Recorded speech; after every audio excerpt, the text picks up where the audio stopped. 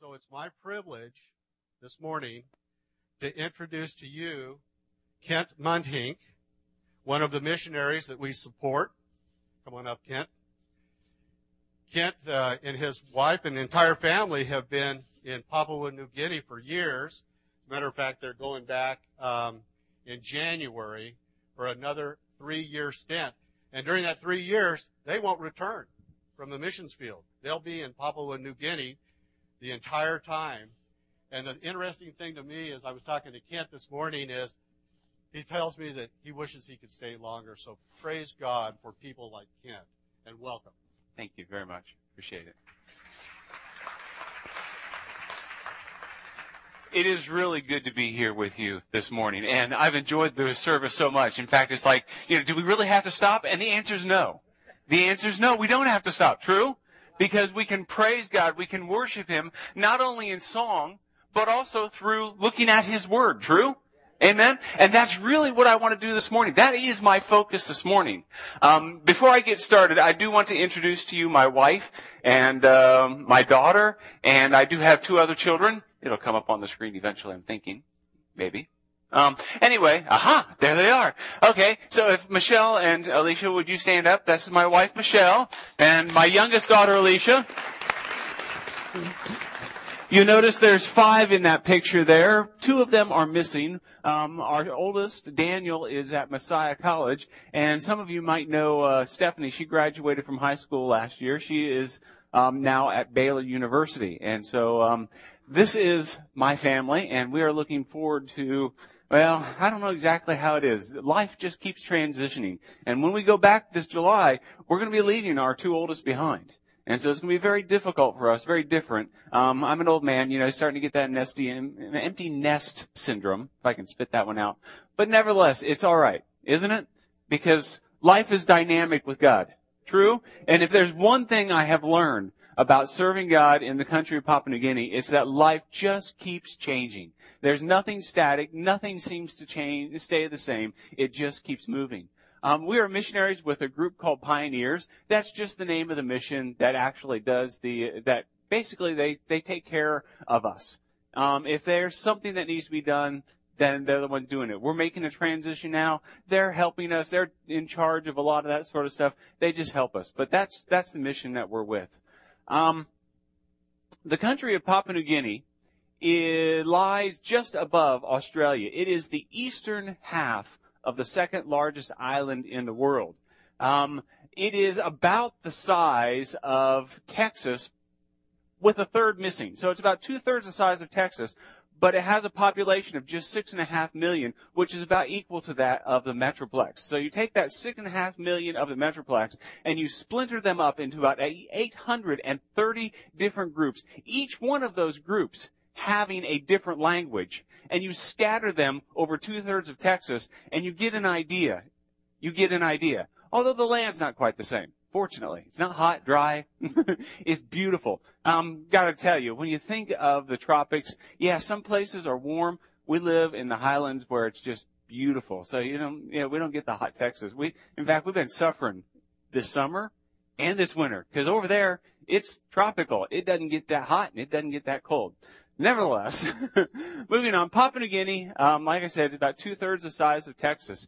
And when we first went to the country of Papua New Guinea, we landed out in the middle of the jungle working with one tribe, the Ningrum tribe, of about 5,500 people. Sometimes it's hard to really get a good head count when they're scattered all over the place. And they had just one of the languages, the Ningrum language. Like I mentioned, there are 830 different languages. There's no other country that comes close to having that many languages. And with such a small population, it is one of the most diverse countries that you will find in the world. When we first arrived in 1994, we went out and we lived by an airstrip. We didn't open the airstrip. The airstrip had just opened just before we got there, and we lived on the side of that airstrip. Our little house up in the corner, that's ours. That's ours. That's where we lived. And we lived among those people. And we began to develop relationships with them. And we began to learn the culture, because their culture is not like ours. Their culture is so very different from ours that it is almost diametrically opposed. It just butts up against not just our culture, but following God, because their culture is steeped in what's called animism. And we'll get onto that a little bit later in describing a little bit what animism is. But following animism, and following God, they're just opposite. Well, it wasn't long after we were there that the people themselves saw the need for teaching. And that's really what's going on. And that's what I want to show you this morning, is that there's this huge work of God that is going on in the country of Papua New Guinea. It started way back in the 30s when people were going out into the middle of the jungle and they were opening stations, just like we did. So we got to experience what happened 50 years ago, before we got there, at least 50 years before we got there. And then now that missions and evangelism has progressed, what really is taking shape is the country needs to move towards teaching. Because what first happened when people went out there and they shared the gospel, they talked to them. See, animism, let me explain to you a little bit about what animism is sometimes called the worship of the spirits. And that really brings a bad idea into your mind. It's not really worshiping the spirits. Not like we've worshiped Jesus today. It is not anything like that. Really, animism, the best working definition of animism, is trying to get the spirits to do what you want them to do. The spirits are real. The spirits are real. And they can be manipulated. But see, their manipulation is just to make people follow them more and follow them more. They don't realize the trap that they are already caught in and that God wants to free them from. And when they first heard about God, what the missionaries presented to them, unfortunately, not understanding animism, was that there was this spirit, this God who loved them. And they were used to having many spirits. They were used to having many, you could call them gods with a small g, but many spirits. And they were presented this spirit called the good spirit. The good spirit. And they thought, this is wonderful. This is wonderful. We've learned about a new spirit, a spirit who loves us. Well, none of these other spirits, they don't love us. Not at all. We try and get them to do what we want them to do, but they don't love us. This spirit is good. He will only do what is good. Well, that's really nice. Because these other spirits, sometimes will do things all the same way. We'll do it once this way, and everything goes just the way we want. We get what we want from the spirits, and we do it the same thing again, and it just blows up in our face. We never know quite for certain what's going to happen. But this spirit is always good. Well, that's nice. He always does what is best for us. Wow. Nice, sweet. I know what's best for me. He'll do what I want him to do. That's just wonderful. And he loves us. This is just great. And so what they thought in their mind was, great, we'll just take this spirit and put him at the top of the list. And so when we want something from the spirits, we'll go to the good spirit first. And we'll ask the good spirit for what we want.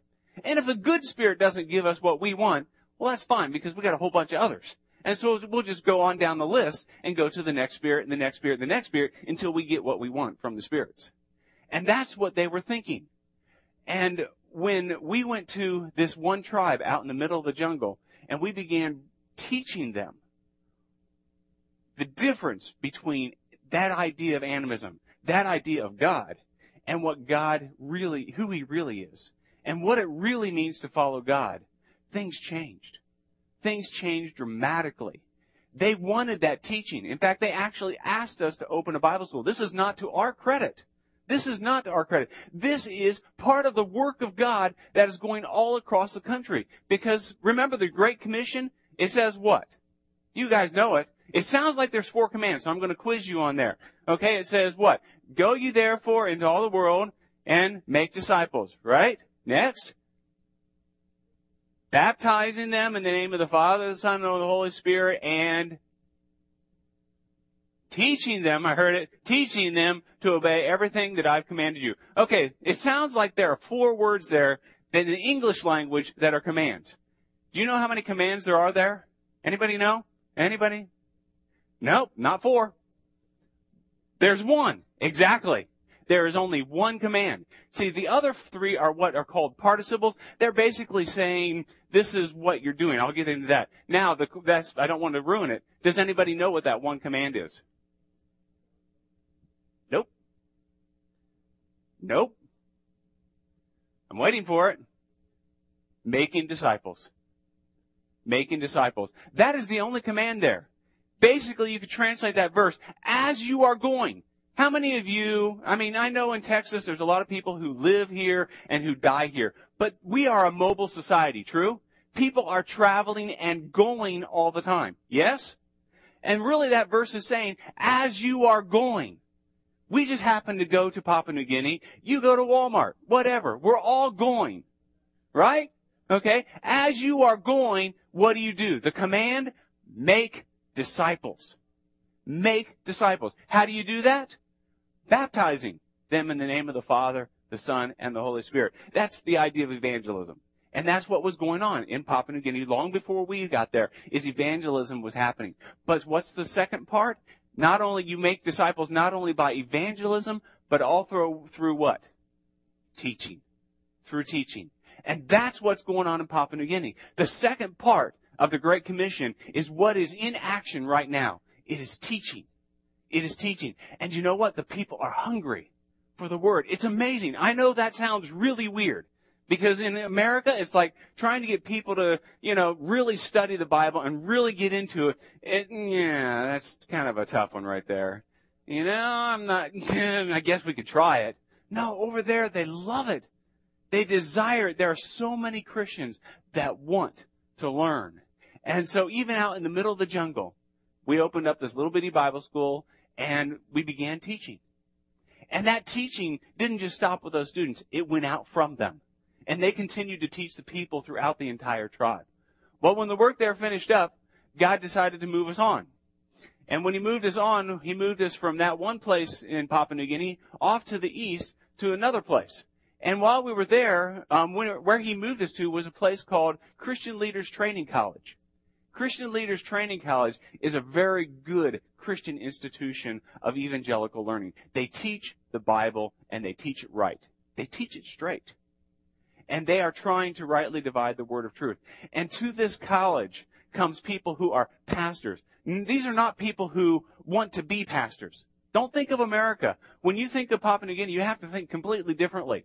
Number one, their education system used to only go through 10th grade. Now it goes through 12th. And it's not even nearly as high as the American education system. And ours is not really all that high compared to a lot of the places in the world. So we have found out by experience. You can ask my daughter about that one after class. Or after class. This is class? This is class. Hey, I'm a teacher, okay? So, nevertheless, these people, they are already pastors. They're already leaders in their denominations. They're already ready men who are going to be or are already in the process of being Bible school teachers. Some of them out in the small Bible schools, some of them in larger training centers. They're coming to this school in order to learn the Bible, learn it well, so they can teach themselves. So the teaching just keeps perpetuating itself. And it's an incredible place to go. And the students there, they come from all over the country. It's not just from one little tribe. It's from all over the country. And again, the desire is there. They want to be there. But Christian Leaders Training College has one small problem. It's size limited. See, they can only handle a student body of about 100 different students because people must come with their families. And so, therefore, they must provide housing with them. This is not in a town. There are not, apartment blocks and stuff like that where people can go and live. You have to live on the campus. That's just the way it is in Papua New Guinea. You have to live on the campus. No matter what training institution you go to, you live there. And so they're limited to about 100 students. Between 30 and 35 new slots open up every year from students who have left or graduated or whatever. But for those 30 to 35 different slots, there are between 120 and 180 applicants. That means for every one student they accept, they have to turn away between 3 and 4. Now, some of them, they're not exactly qualified. They were just trying because really it's kind of a feather in your cap if you say, I went to Christian Leaders Training College. But there are so many that year after year they have to say, you're qualified, we want to train you, but maybe next year. There's just not room. Maybe next year. Some of them have heard it so many times. They have to keep renewing, just updating their application. And every year they hear the same thing. Maybe next year. Maybe next year we'll have room. Maybe next year. These people who want too. And see, the idea is these people are not going on their own. It's not somebody who just jumped out of high school and said, I want to be a pastor. No, these are people who have been serving. And their congregation has looked at them and said, we see that God is working in you, and we want to send you off to get more education so that you can come back and teach us. We stand behind you. We want to send you. And the college has to say, I'm sorry. Maybe next year. Well, we want to help fix that problem. And that's what God's called us to do. That's what God's called us to do. Because now He's moved us once again. Now just a little bit further to the east. And He's going to move us to a place called Ukarumpa. It is Wycliffe Bible Translator's main station. Now, there's a lot of different missionaries from a lot of different missions that are working there. And so we're with Pioneers. We will continue to be with Pioneers. That will not change. But we will also continue the ministry of teaching. Because what they want to do is they want to open up a training center. That's a training center right there that you see that has been built. It's a training center that's been built. The largest building there is a set of dormitories. They have classrooms. They have a dining hall. They have everything already in place. They just don't have teachers. They just don't have teachers. And that's what God's called us to do. We are going over there, and I'm going to be the first full-time teacher in that school. And really, it's not a school yet, but we're hoping to build it up because we want to see something done about all those people, all those men and women who are turned away year after year. Not because there's something sinful about that, but because there's a need there, a glaring need, and we want to help fulfill that need. These men and women, they come from all over. That first guy you see there, this is the kind of teaching that I just love. It is teaching people the basics. He was the pastor for over 3 years of the village church right there beside that station. And he signed up for a New Testament introduction class that I did, and he had never had any Bible training. None whatsoever. Pastor for 3 years. Never had any Bible training. And when he came, he got so excited. He said, I never knew this stuff was in here. This is great. And he kept signing up. He has signed up for now several classes to try and learn because he wants to learn and understand God's Word. And so we want to try and make that possible. That's what God's called us back to do. Like I said, nothing remains the same. He keeps moving us. He keeps moving us. But that's where we're going this next time. We're going back and trying to get this training center off the ground so that more people can learn and understand God's Word. Animism. Yeah, it's kind of a scary thing. But you know what? These people are beautiful people. And their heart, so many of them love God. And how they can turn from following the spirits and turn their back on those spirits, turn their back on manipulating the spirits and trying to get the spirits to do what they want them to do and say, no, I will follow God.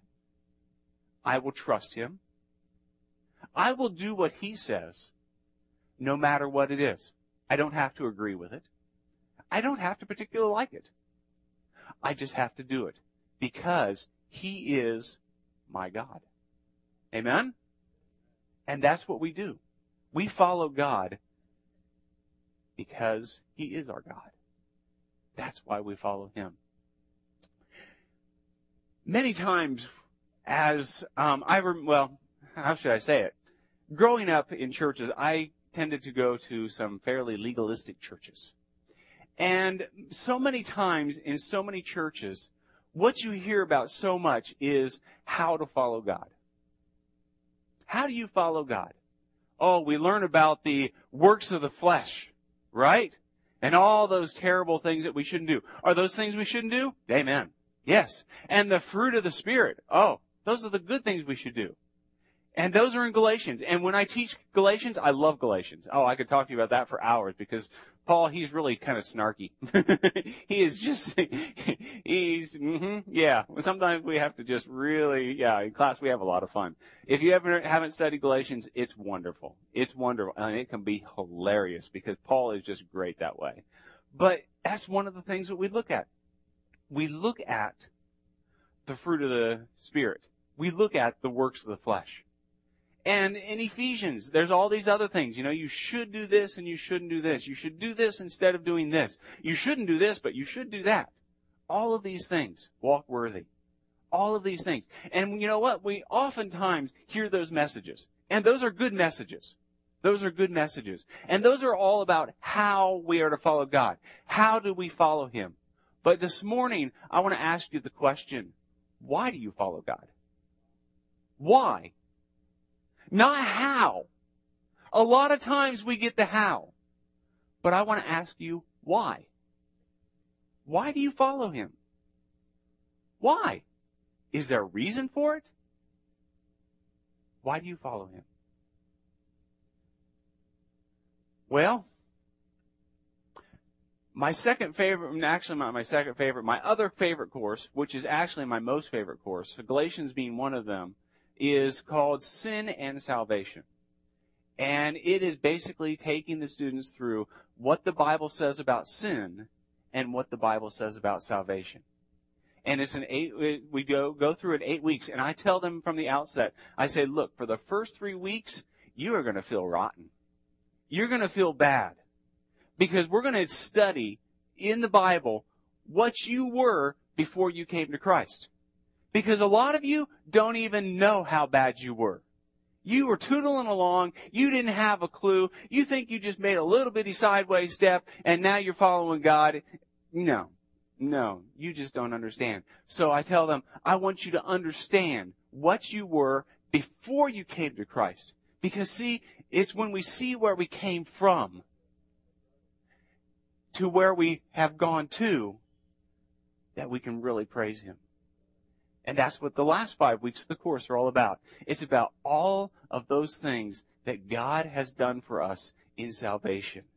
And man, the first 3 weeks, as depressing as they are, the last 5 weeks, nothing but praise. Nothing but praise.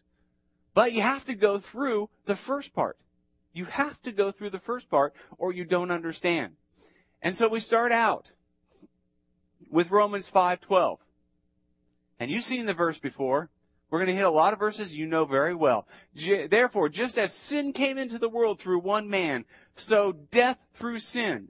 And so death spread to all men because all sinned. You need to remember something here. When the Bible talks about sin in the singular, especially in the New Testament, it is normally talking not about stealing. Okay? That's sin, but that's not what it's talking about. It's not talking about sins.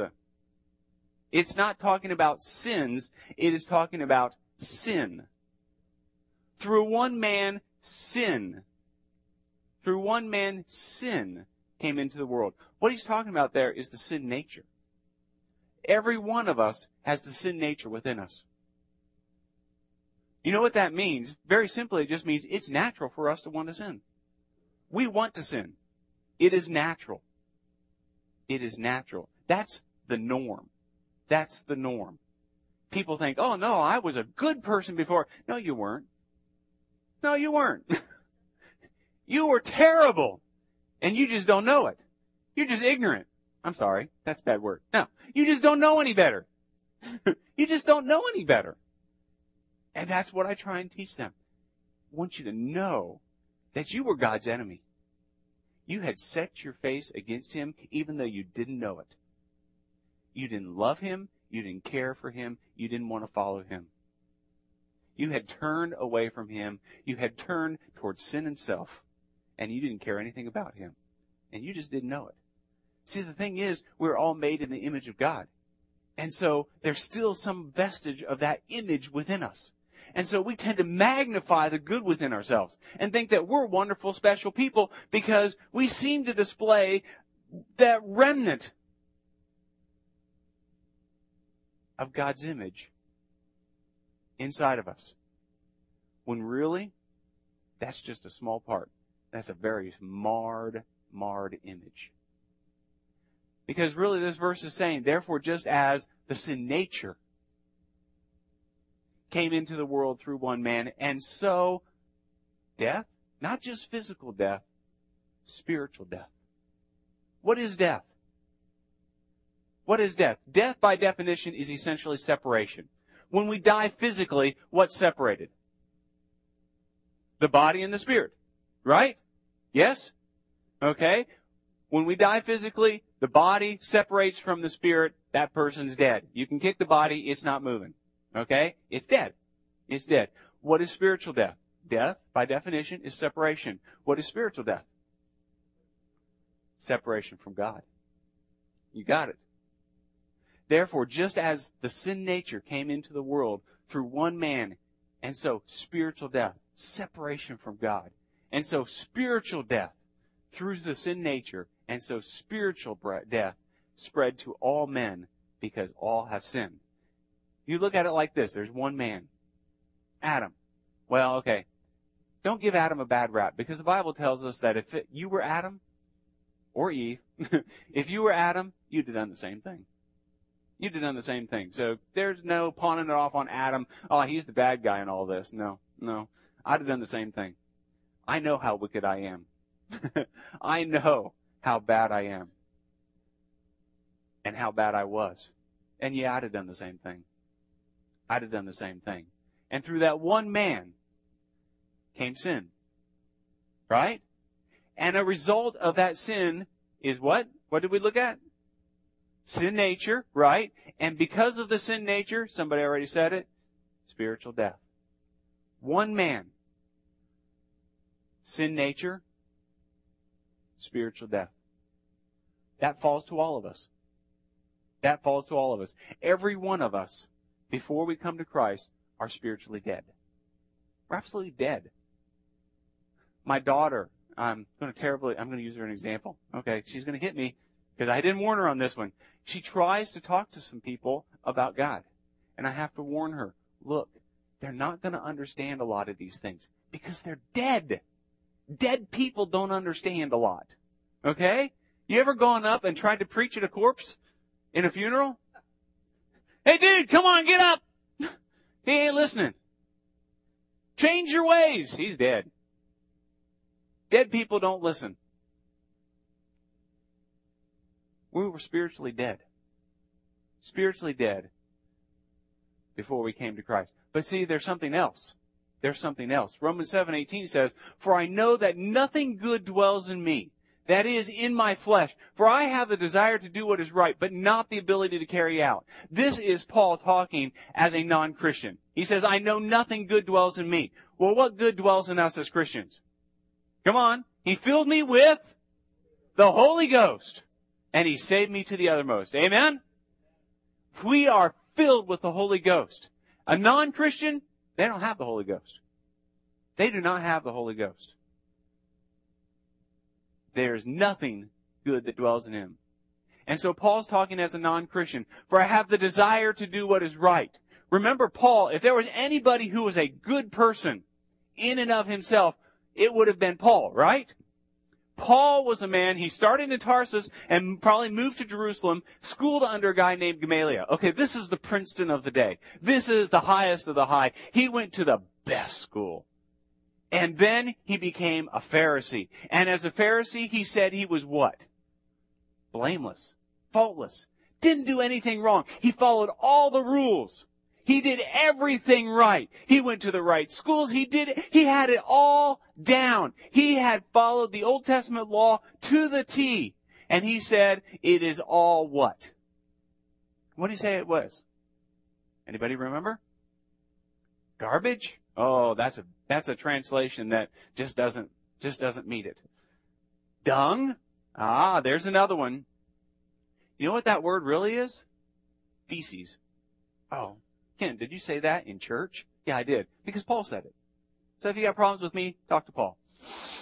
And if you got problems with him, talk to God. Because that was under the inspiration of the Holy Spirit. So hey, that's what it says. And in context, is that dog feces? No. Is it cow feces? No. Human feces. He says, I did everything right. I did everything right. And in God's eyes, it's just a steaming pile. And we'll just stop there.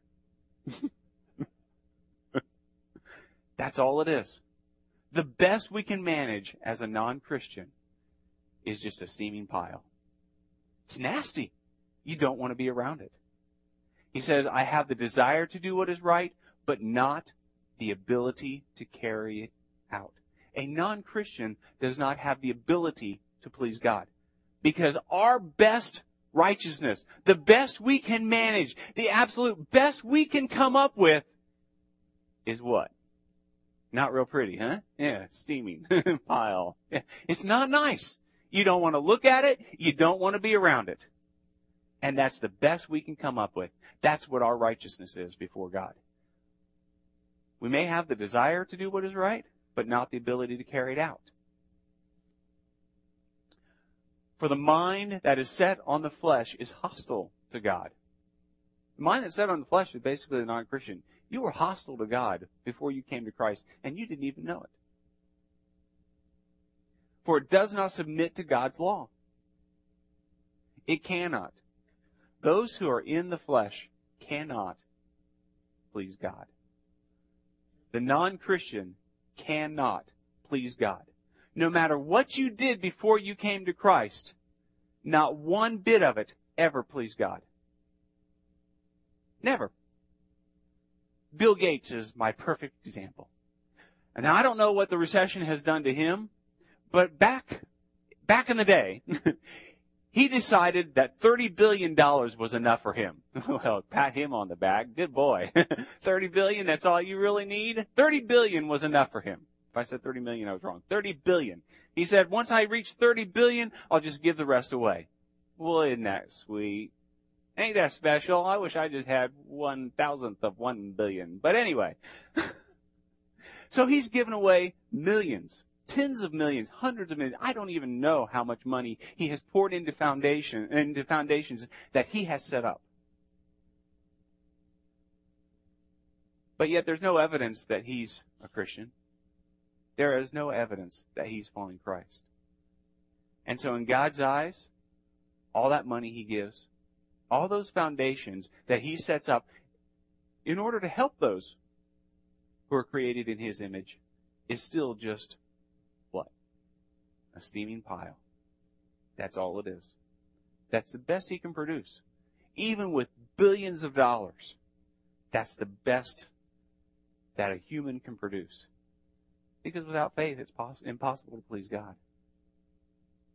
And so, that's one of those things that is another result of the sin nature.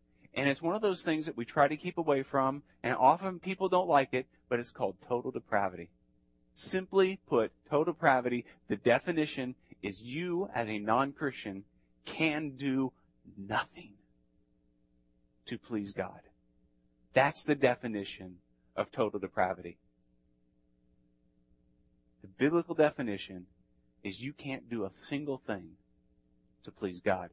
Oh, but guess what? That's not all. There's more. Oh, really, Ken? Yeah, really. Really. Whoever believes in the Son has eternal life. Whoever does not obey the Son shall not see life. Talking about spiritual life, right? Because he's talking to people who are physically alive, yes? Whoever does not obey the Son will not see spiritual life, but the wrath of God remains on him. You realize how much the Bible talks about the wrath of God? It talks about the wrath of God more than it talks about the love of God. And it talks about the love of God an awful lot. But we pick that out because that makes us feel good. We like the love of God. That makes me feel all warm and fuzzy inside. We don't like the idea of God's wrath. But the wrath of God is on the sinner. The wrath of God is on the sinner. Therefore, just as one trespass led to condemnation of all men. This word condemnation is a judicial term. The idea is you have a courtroom. And you have, well, if I'm the judge, you have the defense on this side, and you have the prosecution on this side. I know this because I've been to teen court. Daughter does that. And the defense tries to say, no, this person, they're not so bad. Look at all the good things they've done. Look at all the good things they've done. And the prosecution says, no. Let's look at the whole picture and let's see how bad they've done. Before we come to Christ, there is only prosecution. There is no defense. The prosecution presents their case. The defense is silent. Because there's nothing. There's nothing. And you can stand up and you can whine and you can moan and you say, Father, we tried. We did our best. We did everything we could. And Jesus, when were you destitute and naked and that we didn't help you out? We never saw you. Depart from me. Just go away. Get out of my face. I didn't even know who you were. Ouch. There's no defense for the non-Christian. Only condemnation. That gavel falls. And the judge says, condemned. Condemned. So from one man came sin. And from that sin came sin nature. But also came condemnation. The sin nature and condemnation came. And the result of that condemnation? Spiritual death. You feeling depressed? I hope so. I hope you feel rotten right now. I hope you feel nasty. Because the worse you feel now, the better you'll feel later. Because see, that verse doesn't end there, does it? That verse does not end. Praise God, that verse doesn't end. Therefore, just as one trespass led to condemnation for all men, so what? One act of righteousness leads to justification and life for all men. Oh, those were my next words. Took them right out of my mouth. Praise God. Praise God that verse doesn't end. Because now we have another man. Who is that man? Jesus. And he didn't sin. He did an act of what? Righteousness. He did an act of righteousness. And the result of that righteousness is what? Justification. Justification. That is one of my most favorite terms in the whole world. I love that because sometimes people, they just don't understand what this whole idea of justification is. Justification, sometimes it's been poorly defined. And if you ever hear anybody say this, just cringe and go, no! Just as if I'd never sinned. No, that's nasty. Because that eviscerates it. That just takes it and cuts it right in half of what God really did.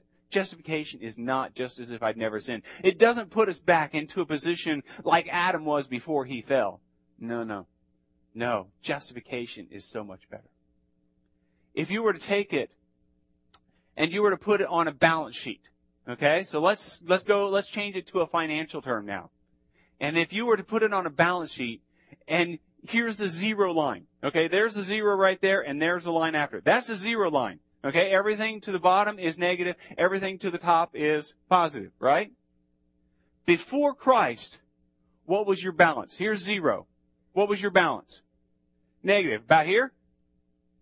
No, a little bit further. How about here? Maybe about here? How about here?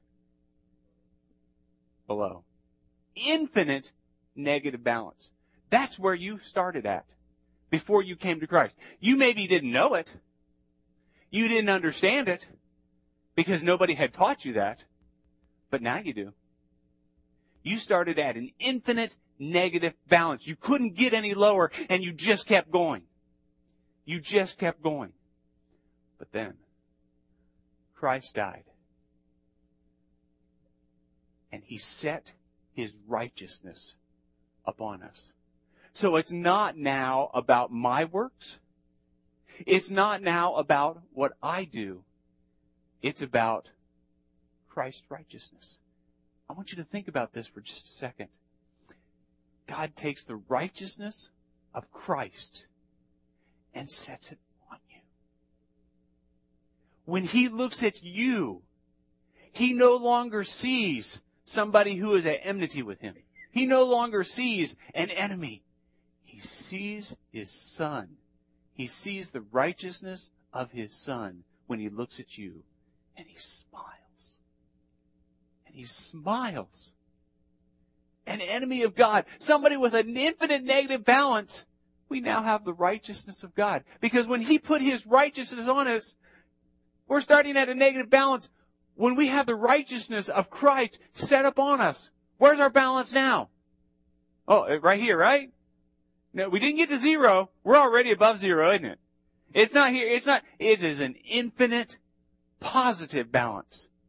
It's not just as if I'd never sinned. It doesn't take us back to a state as if we were pure and never sinned like Adam was before the fall. None of that. No. We have an infinite positive balance. That's what Christ has given to us. The righteousness of His Son has been set upon you and me. And so when He looks at us, He smiles. And what's the result of that justification? The result of that condemnation was what? Spiritual death. And what is the result of justification? And those whom He justified, and those whom He called, He also justified. And those whom He justified, He also glorified. Glorified. Therefore, since we have been justified by faith, we have peace with God through our Lord Jesus Christ. And so now, the result of justification, instead of spiritual death being the result of condemnation, what is the result of justification? You got it. Spiritual life. We receive spiritual life because of justification. But like I said before, that's not all. That's not all. Therefore, if anyone is in Christ, he is a new creation. Do you understand what that means? New creation. The old has passed away. What did we have before? What nature did we have before? The sin nature. And instead of having the sin nature, we are now a new creation because the old has passed away and the new has come. Amen? The new has come. The new has come.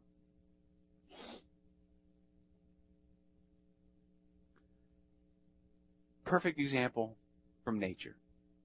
This whole idea of what's called regeneration. Regeneration. Becoming a new creature. Caterpillars. Are they pretty? No, not really. Not really. Caterpillars are not all that pretty. Anybody, if they land in your, if one falls on you and lands in your hair, are you going to go, oh, how pretty, how cute? Anybody here? No, everybody freaking out, right? Because that nasty thing got in my hair. How do those things move? They got all these little suction cup feet, and they kind of, right? They all move like that. And what do they eat? You get too many caterpillars in your garden, what's going to happen? Nothing good. Nothing good because they're going to eat it all up. They don't look pretty. They ruin stuff. They don't move nice. Nothing. But then they climb in a cocoon. And when they come out of that cocoon, what do they look like? They're a butterfly. Now when one lands in your hair, it's pretty. In fact, they make little hair clips and all the ladies wear them. Anybody here with a butterfly hair clip? Okay, now how many of you got a caterpillar hair clip? No, that's what I thought. Not too many, because they're not pretty. They don't eat the same thing. They don't move the same way. They don't look the same. There is nothing similar to the caterpillar in the butterfly. Because why? It is a new creation. It is a new creation. And when you come to Christ, the sin nature is gone, and you become a new creation. Now, I'm not here to give you warm fuzzies and say, oh, you're all butterflies. No. But you are a new creation. You are a new creation. Not by works of righteousness, which we did ourselves, but according to His mercy, He saved us through the washing of regeneration. That's what we're talking about. Regeneration and the renewing of the Holy Spirit. We go back to these results. Result of righteousness is not only justification, it's also what? A new nature. Not a sin nature. The new nature has erased the sin nature. Do you understand? This is exactly the same diagram we went through before, but everything has changed. Everything has changed. In the place of condemnation, there is now justification. In the place of spiritual death, there is now spiritual life. In the place of the sin nature, there is now a new nature. And the result of that new nature is, again, spiritual life. Spiritual life. But there's another result. Another result. We are now able to please God. Do you realize the difference? That is the complete shift that has gone on. Before, the best you could produce. And now, you can please God. You can do things that make God smile. He's happy. With me? Yeah. With me.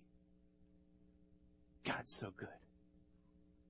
God is so good. He has done so much for us. So the answer to that first question, why do we follow God? The answer is simply this. Blessed be the God and Father of our Lord Jesus Christ, who has blessed us in Christ with what? Every spiritual blessing in the heavenly places. That Greek word, let's go back to the Greek, right? Every, allos. Oh, that means, you know what that means? Every. Every spiritual blessing. People want to try and limit this. Limit what sort of spiritual blessings we receive. No, in Jesus Christ, we have received every spiritual blessing. Later in chapter 3 of Ephesians, it talks about how the Holy Spirit is an earnest. He is a down payment of our salvation. Literally speaking, He's a little taste of heaven that God puts inside of us. We have just a little taste of heaven inside of us. It's called the Holy Spirit. It's called the Holy Spirit. See, that's why we follow God. That's why we follow God. We follow God to say thank you. Not for what you're going to do, God. I don't want to live so that I can be like an animist, and if I'm good enough, then I will get some more stuff from you. You'll make me healthy and wealthy and wise. That's not why I follow you. That's not why I want to serve you. I want to serve you because of what you have already done for me. And I just want to live my life to say, thank you, Jesus, for what you have already done. See, the idea is that should free us. It's not about rules. It's not like the animism. It's not like we got to do this right and we got to do that right. You got to go to church every Sunday because you got to build up that credit with God. Amen? Good. Nobody said it. No. Oh, I got to put some money in the plate because, well, then God will be happy with me. No. Sorry. That's not why you put money in the plate. That is not why you go to church. Oh, I got to do this. I got to do that. I got to do something else. I got to check off all these little things to say that I'm a good Christian. That's legalism.